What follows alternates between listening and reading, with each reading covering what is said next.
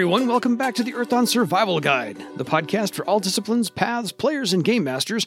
With your questers Josh and Dan, I am Dan. I'm Josh. And on today's podcast, we will be discussing all things Trollical, part 4 or 5 or something. I've lost count of all these things. But anyway, if you have any questions for us, please feel free to drop us a line at edsgpodcast@gmail.com or call and leave us a voicemail. We like those too.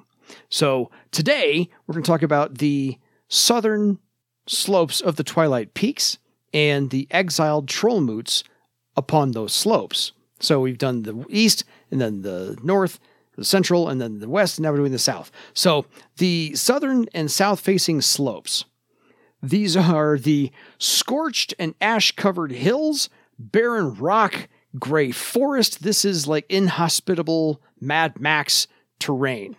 This is about as bad as it gets. These are inhabited by a variety of creatures, troll outcasts, bandits, and pirates. So, fun place to visit. Yeah, the southern slopes of the Twilight Peaks are the ones that overlook Death's Sea and the Scarlet Sea to a lesser extent. Yeah.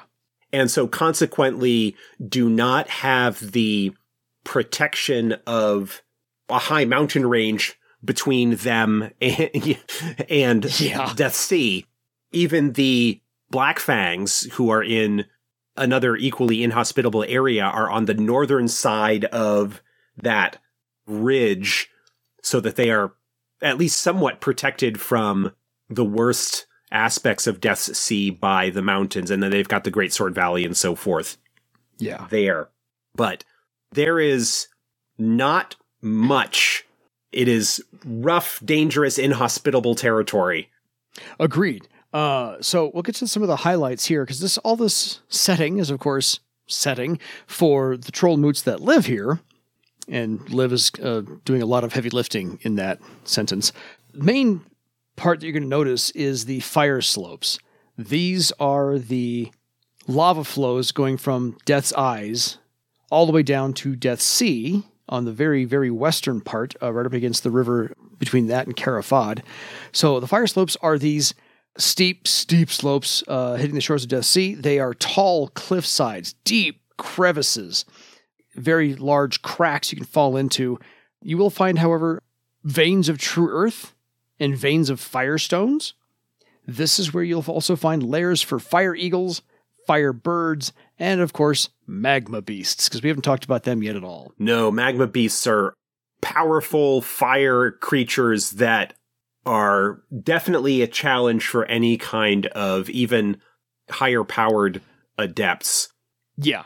Just being near them will cause fire damage. They are nasty, nasty, nasty things. Yes.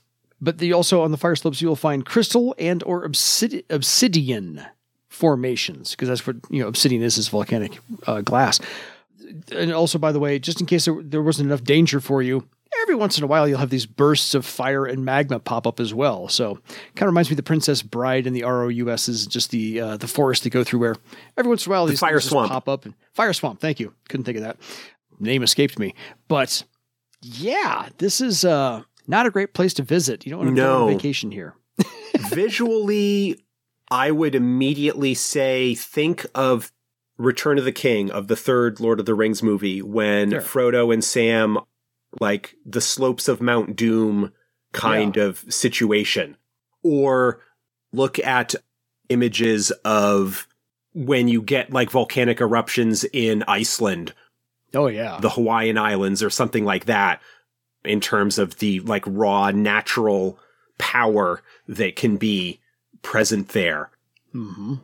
Couple that with like the hot springs and whatnot in Yellowstone and like Wyoming and whatnot, which doesn't necessarily quite have the broken ground, but just the hot danger that can be present there. There's a lot of natural hazards that will cause you a lot of problems. Plus the fact that you've got these steep slopes and the hot air currents coming in off of Death's Sea. The winds, if you get too close to the fire slopes, a stray gust could, wreck your airship on those craggy peaks and basically leave you to die. Yeah, then there's all these crevasses you could fall into. And so it's just, I mean, they're wide and far and deep, and your footing is already slanted because it's not level ground. And then you have to, jump on a slant to get across these crevasses if you can. If you don't have Great Leap, good luck with that. And so working our way eastward, we get to the Burning Shore. This is the shore between the Fire Slopes and the Scarlet Sea. So it's right smack dab in the middle. This is the northwestern shore, to be more precise, of the Scarlet Sea. This is all volcanic black rock. So very rough. Black sand, yeah. Here you will find elemental fire creatures and more steam vents like geysers, to Josh's point. There are occasional deposits of living crystal and or orichalcum just lying out in the open, because why would they not be? Who's going to be here? And maybe, by the way, some ancient ruins on the Burning Shore. So perhaps there's a legend here you can tease your players with to drop by this inhospitable outpost. Yeah. The legends of these ruins could be of a time back from before Death's Sea was molten lava. Yeah. Back when it was still water. Fertile. And so that these would have been settlements and cities and so forth that would have been along the shores of that body of water. Would have been ages and ages ago. But we're talking about, the ruins like of old Scavia. We talked about them a little bit, the Scavian barges and the society and the place that they used to have there around the area that used to be the mist swamps and so forth. Yeah. Rough, inhospitable, black sand beaches, very rocky, very treacherous. Here's another image for you. If you have seen the Stephen King miniseries Storm of the Century. Oh, wow. That is set on like an isolated island during a storm, but it's off the main coast. And so it's got that rocky coastline. Mm-hmm. You're not talking about like the California sand beaches or anything. You're talking about like rough, rocky, craggy coastline. But instead of water, it's lava. That's the kind of situation that you're dealing with. Yeah. I just have the line from The Mask of Zorro. Welcome to Hell's Outhouse. That's the Burning Shore. Yeah. Storm of the Century, incidentally, an interesting thing that you could mine for horror-related ideas, given what kind of goes on in the plot line of that show. Well, yeah, it's Stephen King, so there's going to be something nasty in there somewhere. So on further to the north, actually, of the Burning Shore, we get to the Ashen Hills. These are the lowlands between the Grey Forest and the Burning Shore. So we're going up a little bit in elevation. This has covered all of this. The Ashen Hills are entirely covered with a fine layer of volcanic ash, tumbled boulders, and some sharp rocks.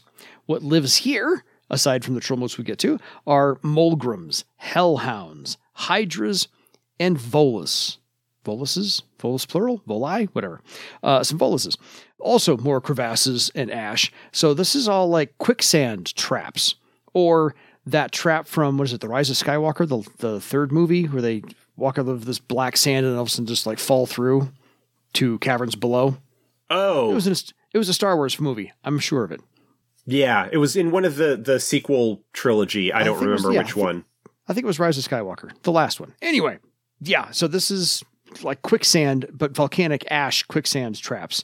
So slightly more hospitable than the Burning Shore, which is to say not very, but yeah, only slightly. At least your skin is not going to be boiled off of your bones by simply being there for an extended period of time.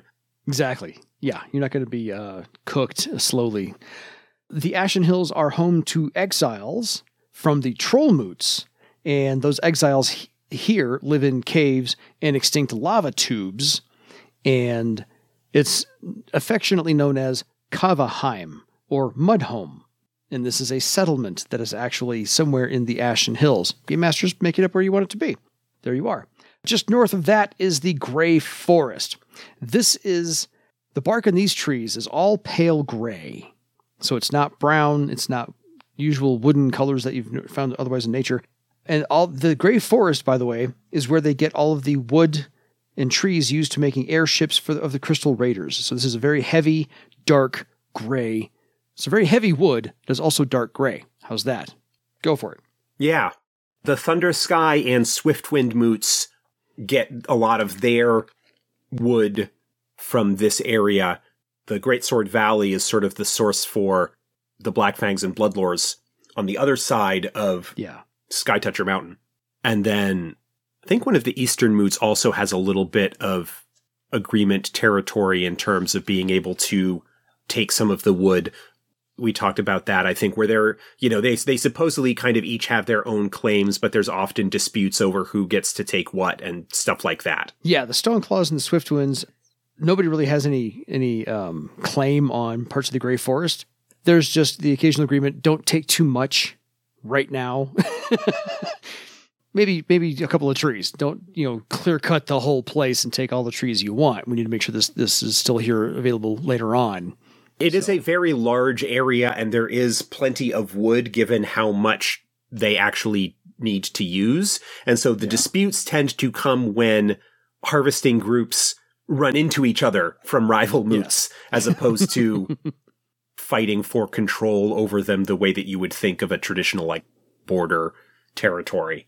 Exactly. So those are the geographical areas of the southern Twilight Peaks. So we're going to come back to the Ashen Hills and talk about, this is where the Troll Moots actually live, because you can't live on the fire slopes. It's just way too hot. You can't live in the Burning Shore. Again, way too hot, too many crevasses and stuff. So the Ashen Hills, too many Hills dangerous creatures that come out of Death's Sea and would make a snack of you, even a big troll. Totally. So the Ashen Hills is kind of where they have to live, because again, nobody has claim over the Grey Forest. And the Ashen Hills is where the Kava moot, Kavaheim, resides. This is not a traditional troll moot. This is mostly, if not all, banished trolls from other troll moots. They reside in the Ashen Hills. Once there, it is kind of difficult to leave, because if you try to leave, well, you can't go west to the fire slopes, you can't go south to the Burning Shore, and you really can't go east, because then you're trying to hit, Scavia and the Mist Swamps and so forth and so on. You've got the Scarlet Sea and the Mist Swamps, and there's not really any way to get there. And you can't go north, because then you're into the Grey Forest, and if you're an outcast and other trolls find you, they are going to kill you. On sight. No questions asked. And so most exiled Crystal Raiders will end up here if they aren't able somehow to get outside of the Twilight Peaks entirely. Yeah. If they're banished, if they head south, they're going to end up here. If they head anywhere else, they're going to take their chances and try and, hit the rest of Barsave. So this Kava moot basically means mud. So this mud moot, Kava moot, has no chief, because they're all, again, outcasts. But some individuals have exerted a command over some small groups. Draptha Iceblood is one of those people. They are a 3rd Circle Sky Raider and a 6th Circle Outcast, which Outcast Warrior is no longer a discipline. It is now a path, but there would be potentially a lot of outcasts that are part of the Exiles. Yeah. It is not exclusively an exile troll thing, but there are certainly a significant number of outcasts that would be part of the exile community. Yes, absolutely. She would probably be redone as a higher circle Sky Raider with the outcast path. Yeah. Probably maybe like a 5th or 6th circle Sky Raider, because that would need to be minimum 5th in order to become an outcast. Mm-hmm. But then probably a 3rd or 4th rank in outcast, possibly even 5th.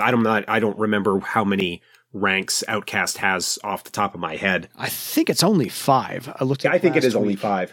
Yeah, so... But I would be inclined to make her pretty high in that path. I agree. I'd go 3rd or 4th myself in this one, because they've been at this a while. So the interesting thing about the Kava moot is, obviously, you were banished. You were an outcast. So you have your honor was slighted, which is why you are lost your horns. But the outcasts that are here in this Kava moot kind of see it differently, as far as this is a gift from some odd beliefs, basically, based upon the passions. So some see exile as a gift from Thistonius to actually challenge them. Some others embrace Thoranius, and these are the fire dancers. that reside in the Ashen Hills. Some have this belief that Garlen has blessed them, and now they're the keepers of the hearth fire. And Jolen Heartfire, Sixth Circle warrior as well, rank 7 quester for Garlen, is also among them, and so has their own little tiny band. And then some have this belief that Ragok is testing them, and because they have formed their own little band called the Avengers of Honor, led by Rugar Copperblood.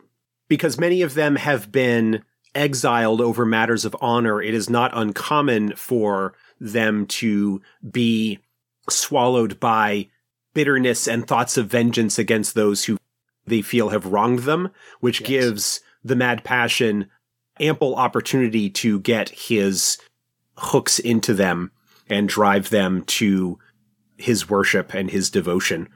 Totally. So, depending upon who you come across when you send your party to the Ashen Hills, just the points of view you can encounter. The Exile from Thestonius, the Embracing of Floranius, the Fire Dancers, Garlen, and Ragok. That is just a milieu of 4 different passions in this Venn diagram of people living there. Those are the ones noted, but there is ample place to have more. Any kind of weird little cults or belief group. There's no broad organization among the Exiles. They kind of form whatever communities they can. In some cases, some of them are barely better than cave trolls in terms of where they are, in terms of their ability. But you kind of have, in one sense, almost a microcosm of the Twilight Peaks as a whole within this small area, where you've got a whole bunch of smaller but different troll cultures, troll societies that have kind of sprung up around this shared idea of them all being exiles. But the beliefs and myths and stories that they tell themselves and the pseudo-religious practices that might have sprung up around these sorts of things could all potentially come into conflict and cause problems. Resources are scarce enough in much the same way that you would have the various troll moots that we've talked about raiding and kind of going against each other occasionally. You could have these little groups coming into conflict and raiding each other for supplies, and really just almost kind of a microcosm of the broader Crystal Raider culture. Yeah, because they're all outcasts together doesn't mean that they're all outcasts together. They are still all from their own little troll moots, and so there's probably still some of those rivalries in there. Not just the fact that, you're an outcast, I'm an outcast, we should get together and maybe we have something in common. No. F you. We have the Stoneclaws who still hate these guys and all these other things going on among the outcasts themselves. So, rife with conflict, rife with personality, rife with just people not getting along, even though they're now at their absolute bottom in terms of their lifestyle, their beliefs, their support system. That's it. Yeah, throw that in the mix. This is just the smorgasbord or salad bar of just pick and choose what you want to put in these outcasts, and it's yours to play with. Because you can play with this moot who has this idea, this moot who has this idea, put them together with the outcasts. Just take one from each moot idea and put it with the outcasts, and then just, toss in some seasoning, go. Or you could even use this environment as a way to compare and contrast with the other moots, with the more traditional, honorable moots, and sort of maybe potentially highlight some of the problems that lie at the root of Crystal Raider culture in terms of how they approach the world and deal with things. Being able to use that opportunity, especially if you're dealing with characters that are coming in from outside the Twilight Peaks. Yeah. There's an opportunity there to provide even more variety in terms of the Crystal Raider culture, to continue to fragment that monoculture idea that kind of sometimes gets presented with them. Yeah, this is the grab bag. The Kava moot is just, like I said, the ultimate grab bag of, okay, you like trolls, but none of the moots really suited you as far as how to use them in your campaign. Go to the Kava moot instead and throw in exactly what you want. Yeah, that's something that could potentially be a problem unless you are running a particularly focused Crystal Raider or Troll game, you probably wouldn't have somebody that is from this area.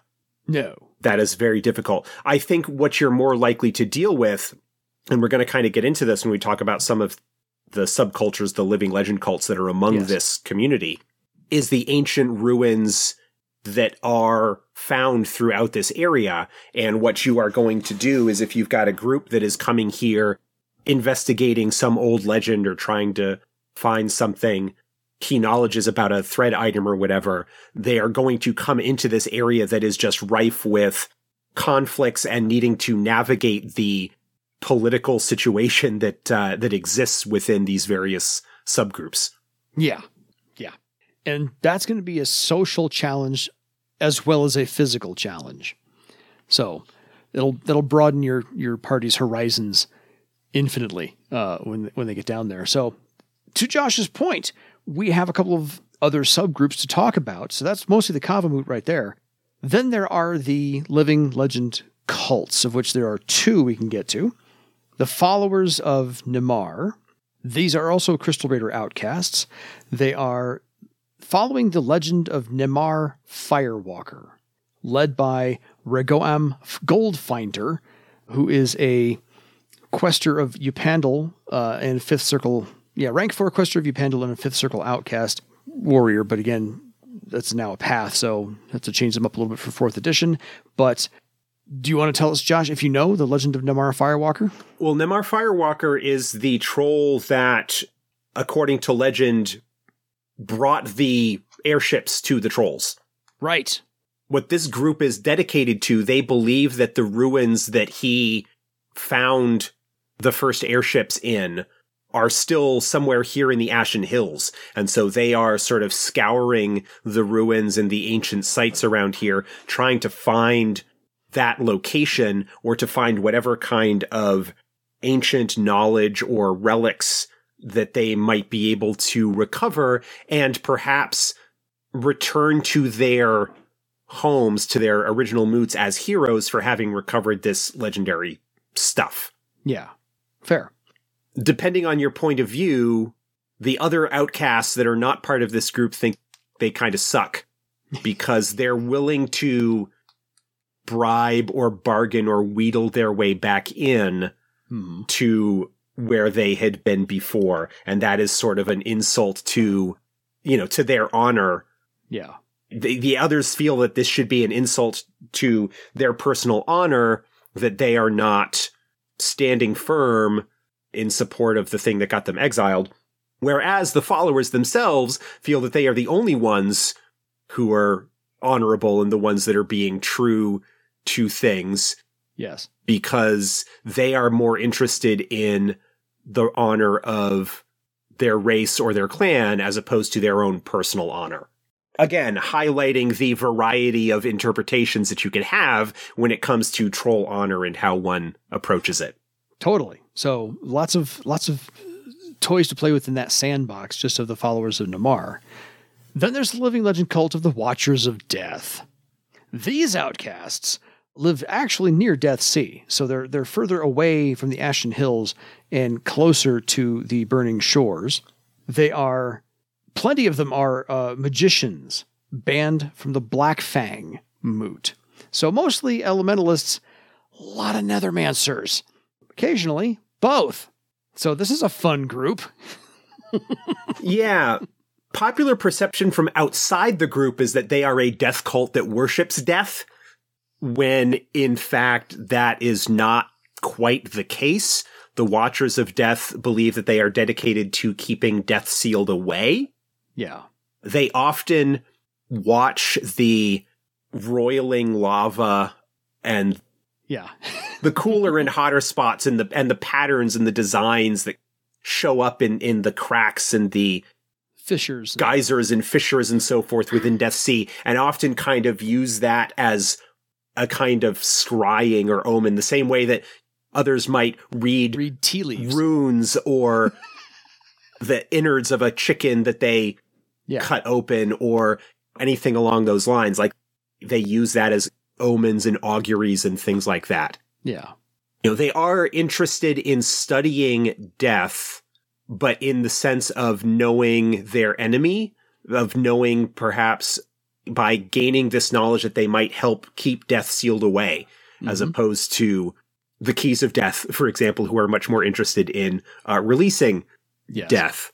They're hoping perhaps to learn key knowledges or perhaps recover pattern items, if any exist, for Death's Sea as a way of helping strengthen the binding of death beneath it. Yeah. So they are creepy, weird, esoteric, bizarre. I think long-term harmless. When it comes to the groups there, this might be an organization or a cult that player characters might be interested in because of the arcane lore that they are gathering.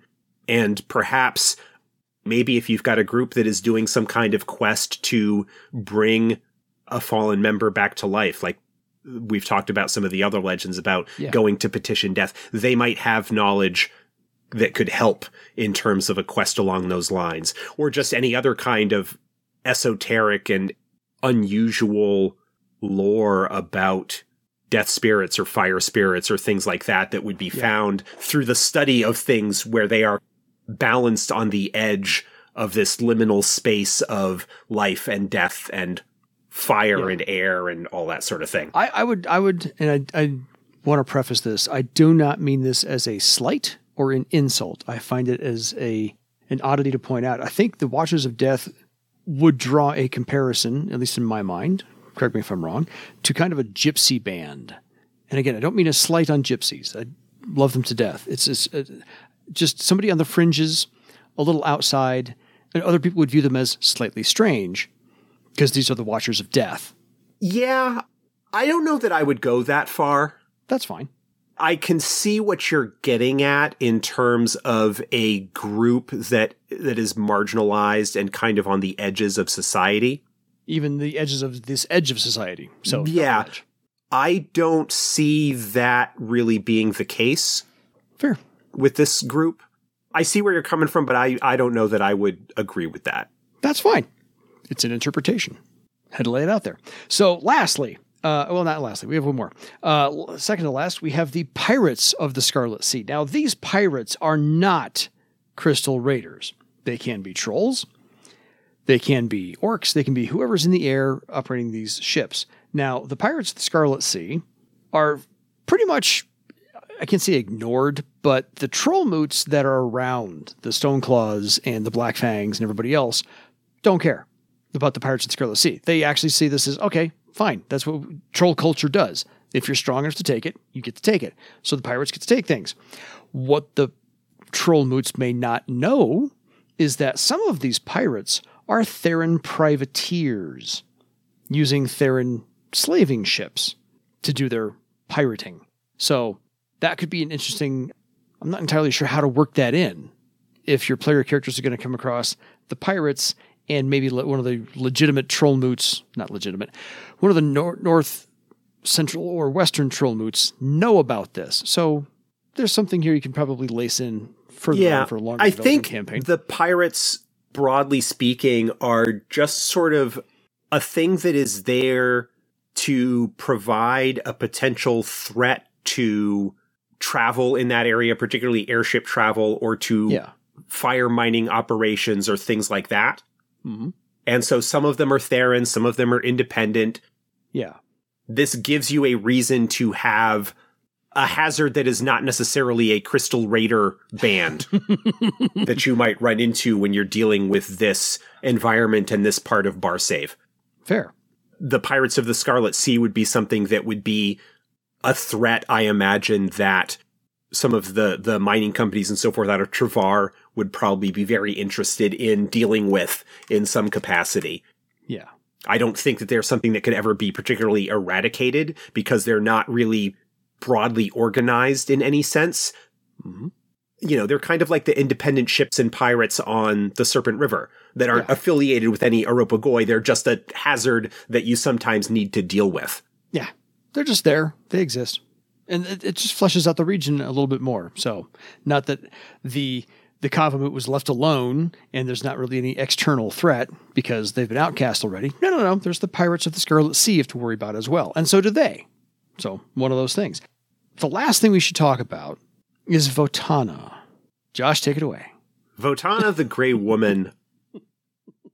She is a legendary, mystical, mysterious figure that nobody knows really where she lives, but she is something that has been part of the Twilight Peaks for as long as anybody can recall. She presumably has a home that is hidden somewhere in the Grey Forest, but nobody knows where it is. She has appeared at various times, either in person or in dreams, to various trolls in the Twilight Peaks. She is tall, but she might not be a troll. Nobody has ever actually really seen her. She is always wrapped up completely in these ash gray robes, including, a headpiece that completely obscures her head, except for where her eyes are visible, and her skin is also sort of ashy gray. Mm-hmm. Because of where she lives and her size, many people assume that she is a troll, but others say that she moves with the grace of an elf. There's various other sort of things that go on. She's this kind of mysterious, I almost want to say Baba Yaga kind of figure. Yeah. I don't think that she necessarily has quite the nasty undertones that Baba Yaga has, but I get that similar kind of vibe in terms of this mysterious, powerful sorceress. Yeah. And will appear to people, or people can seek her out when they are in need of something, and she might provide the information or strike a deal or whatever. Mm-hmm. The truth of her nature is not revealed. It is said that she has been appearing more frequently in this book, and perhaps that is something that is related to the growing conflict with the Therans and whatnot at the time that this book was written. Probably. Perhaps trying to work things herself to start maybe getting the Moots working together. Yeah. She's this weird, iconic, legendary figure that does exist, but there's just a bunch of different stories about how she has appeared to various notable figures in Crystal Raider culture recently and even further back. I get the feeling, in a sense, that there are stories of the Grey Woman going back even before the Scourge.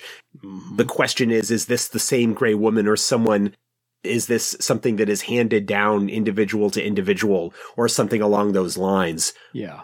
She's just a sort of weird, mysterious, enigmatic figure. Is she something akin to the Passions? Is she a powerful spirit? Is she some kind of... Is she a ghost? Ghost or immortal name giver of some... We don't know. It's not clear. She's powerful. She's mysterious. Yep. Similar to, like, the Old Man of the Nets from Tiskrang legend. Oh, yeah. This feels like something along those lines. Like, this is this sort of legendary culture hero in the classic, like, Greek myth sense. Mm-hmm. That will show up when things are portentous, kind of showing up to nudge things one way or the other for reasons that aren't quite clear to everybody. And it doesn't appear to necessarily be malignant or evil, but also is not necessarily always friendly and benign. So kind of like a Game Master Deus Ex Machina. Yeah, in a little bit of a sense, you could certainly look at it that way. She is considered by the trolls of the Twilight Peaks to be more of a force of nature than a person. That makes sense. No one can say whether Votana's appearance will be a blessing, a curse, or neither, but all of the Tromoots have learned to be polite and respectful of the Grey Woman when she chooses to grace them with her presence. When you think of clans like the Bloodlords, this is someone who makes them respectful. There's quite a bit of mystery and interest and intrigue around her. Yeah. So I figured that's a pretty darn good, well-sized, very fleshed out sandbox in just the southern Twilight Peaks, with all 4 of those areas, all those personalities, the couple of living legend cults, Votana, the pirates, and the Kavamoot. Wow, that can keep you entertained for a good long time before you even get to the actual other troll moots we've already talked about. So the remnants here is this. If you've got a group that is messing around on the southern slopes for whatever reason, there is plenty that they could encounter and plenty of interesting things that can happen as they deal with this area. Yeah, I reading through the essays on this part, I have this recurring vision in my head of somebody stepping on just this differently colored volcanic ash, falling through a crevasse 20, 30 yards, and coming across old ruins of some kind that haven't been touched because they're in this old volcanic, pocket, and this gigantic castle or care or something is there, and you're just like, oh, well then. And, there you go. There's another little side jaunt to your adventure, or maybe that's the whole point of your adventure. I don't know, but I have this recurring vision in my head of that happening. So I need to write that down and make that happen one of these days. Yeah. Because I do. So any final thoughts on this sandbox playground? I've covered everything that I want to say in regards to this. Fair. I think continuing to provide variety and differences and little groups and personalities and organizations that would have their own goals and whatnot that would be interesting to interact with or to be related somehow to an idea. There's an adventure idea in there connecting the Watchers of Death, like where the Keys of Death maybe gain an interest in them. As through all the things that we've done so far that are drawing from first edition, because this is a first edition book, this is some of the best writing in the first edition material, is the fleshing out of these troll Yeah. myths.